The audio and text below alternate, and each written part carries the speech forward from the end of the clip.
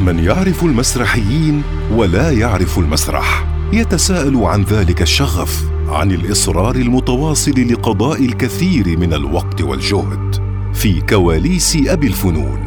في هذا البرنامج نحاول أن نكتشف سر إدمانهم لهذا الفن، علنا نجد إجابة.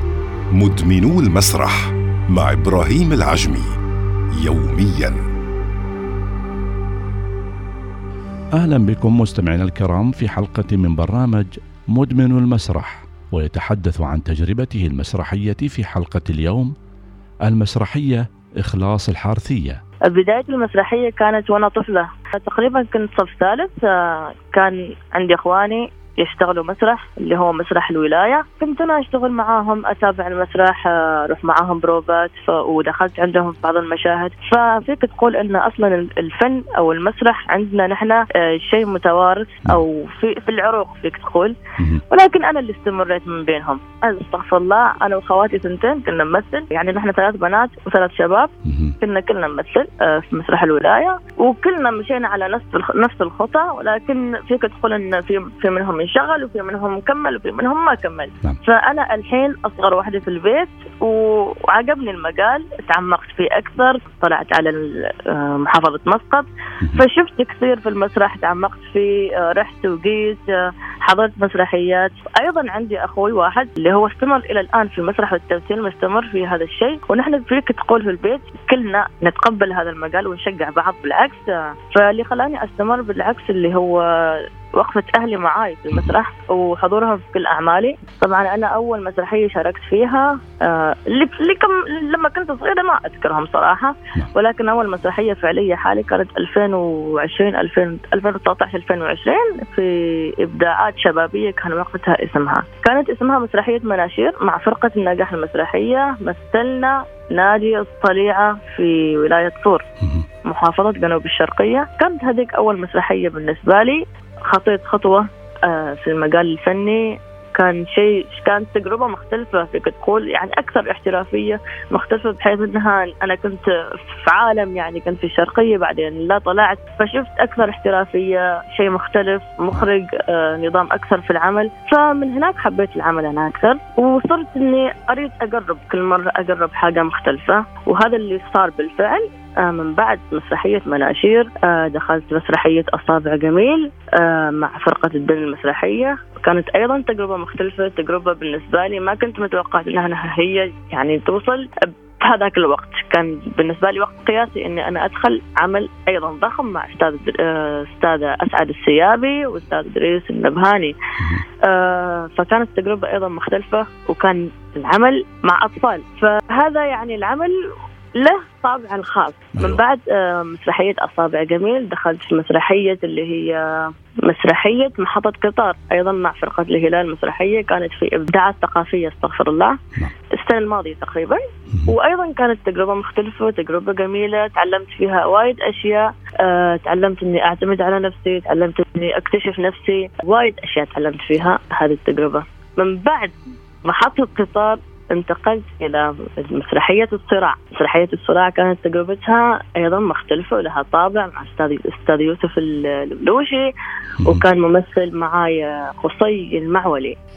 فأيضا كانت تجربة جديدة ومختلفة ودور مختلف. أيضا استمتعت معاهم بكل تفاصيل المسرحية اللي عرضناها في مهرجان البن، مهرجان الغرفة لمسرح المهم مهرجان الغرفة هو كان تبع هذه فرقة البن المسرحية. أيوة. ومن بعد مسرحية الصراع مسكت عمل اللي هو العزف على النوى. هذا العمل طبعا بالنسبة لي قريب لقلبي، لأني فيك تقول أني أنا تعبت فيه من نقطة الصفر إلى نقطة النهاية. من فكرة، ومن البحث عن كاتب، ومن اللي هو البحث عن ممثلين، ومن البحث عن مخرج. فهذا العمل كان الأتعب لي، ولكن الحمد لله نال رضا الناس ورضاي أنا، ولله الحمد. محطة الأخيرة كانت في مسرحية التلي، اللي ما أقدر أني أنا أنكر أنها طلعتني شخص مختلف أبدا، ما نفس اللي عرفوني الناس عليه. مسرحية التلي مع عبد الملك الغداني المخرج، إبداعات ثقافية لسنة 2023، محطة كبيرة. هذه المسرحية اللي طلعتني للناس بشكل مختلف، اللي حسيت فيه نفسي إني فعلا أنا إنسانة قوية، إني فعلا أنا في طاقة غريبة، إني أنا أحترم حتى نفسي، زادت ثقتي في نفسي، تقديري لنفسي، تقدير الناس لي. فكان عمل لا يمكن إني أنا أقارن أي عمل اشتغلت عليه سابقا، من حيث الروح اللي كانت في العمل، من حيث الطاقم، من حيث اللي هو الاشتغال الدقيق، من حيث كل تفاصيل العمل، كل تفاصيله، من حيث الضجة وقبول الناس لهذا العمل. فهذا شيء جدا أسعدني، وأنا بظل أثني على هذا العمل طول حياتي، لأن النقطة اللي أنا اعتبرتها نقطة تحول من وإلى، إخلاص من وإلى. أنا أميل للنوع التراجيدي، أحس أكثر يناسبني، وأحس عندي طاقة أكثر إني أعطي فيها في التراجيدي. مثلت كوميدي وضبط علي، ولكن ستيل أشوف طاقتي وقوتي في التراجيدي. هناك وايد تحديات كثيرة ومواقف واجهتني، وأكثر الفنانين على الصعيد الشخصي والمسرحي أبرزها الدراسة. طبعا أنا أول ما دخلت المسرح كنت أدرس، توني في كلية البيان داخلة فاونديشن. طبعا لما يكون عندك أكثر من توقف في نفس الوقت، نحن نقول عمانيا صاحب البالين كذاب. فهنا أنت يا تظلم نفسك وتظلم عملك، زين، فأنت هنا يا أنك تظلم نفسك ودراستك، أو أنك تعطي، يعني بالمختصر أنك لازم تضحي بواحد من الاثنين. على الصعيد المسرحي أنت لازم تضحي بوقتك، تضحي بأهلك، تضحي بدراستك، بس عشان أنك أنت تستمر في المسرح.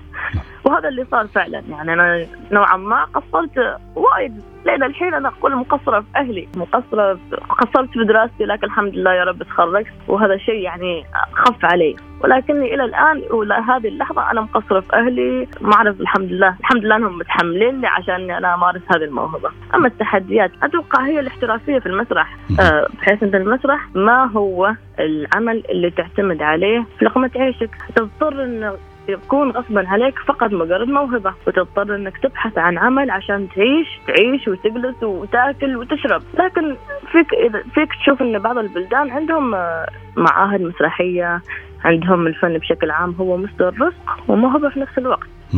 نحن طبعا نأمل في المستقبل كشباب أن يصير الفن والمسرح هو مصدر الرزق الأول، وأيضا متنفس حالنا المسرح أكثر، عشان يصير المسرح أكثر احترافية، ونعطيه حق الكامل عشان نظهر بصورة أفضل وأكثر حبا لهذا العمل. أكيد نحن بس لو يصير عندنا دعم مادي لهذا المجال، فنحن صدقني ما بنكون على هذا المستوى. يعني الحين نحن نعطي بكل ما فينا من قيوبنا. أنا يعني بعض الأحيان ما نكون نحن موظفين، فنضطر أن نحن نلملم من هنا ها. نحن في بعض الأحيان إني أنا أكون مثلا ساكنة برا المسقط، ويكونوا الجماعة ساكنين هنا، فاضطر مثلا إني أنا أتشتت ومدري ويش كذا، وهذا كله يعتمد على ويش؟ على المادة. أنت لما تعطيني مادة أنا أعطيك أكثر، أنا أتوسع أكثر، مثلا إني أشتغل أكثر في هذا المجال، أعطيك أنت المتعة، الفرجة المسرحية، إنك أنت تستمتع بهذه الأعمال. أما لما كله تكون أنت تعطي، لابد أن تستهلك طاقتك ويستهلك مخزونك وما تعطي في النهاية حاجة. وايد مواقف صارت، أكثر موقف يدز هني في راسي مواقفي عند أمي صراحة. يعني أمي تشتاق لي في البيت بسبب إني أنا دائما أكون هني في مسقط وأشتغل على مسرحيات وكذا. فأنا لما أرجع البيت وأنا أشتغل على مسرحية، خلصت المسرحية أقولها ماضي خلاص آخر مسرحية وأوكي ومن طيبة، تقول لي خلاص لا تروح المسرح، ما أدري إيش قلت معنا، أقولها لا خلاص هذه آخر مسرحية. بجلس أسبوعين أرجع ورا الثاني أبغى عندي مسرحية وكذا وأدري إيش، قال لي أنا قاعد أنت ما بتجلسي على المسرح وأدري إيش. فهذا الموقف دائما يتكرر تقريبا من 2021 وأنا على نفس الموال. لكن في النهاية هي يعني تشجعني، كل ما شافتني ناجحة، كل ما شافتني مبسوطة تقول لي أوكي حلو، لكن لا يصيب شغور مدري ويش. فهذه المواقف عند أمي وايد أحبها أنا. نعم. أما في المسرح والله ضرباتي عند المخرجين. نعم.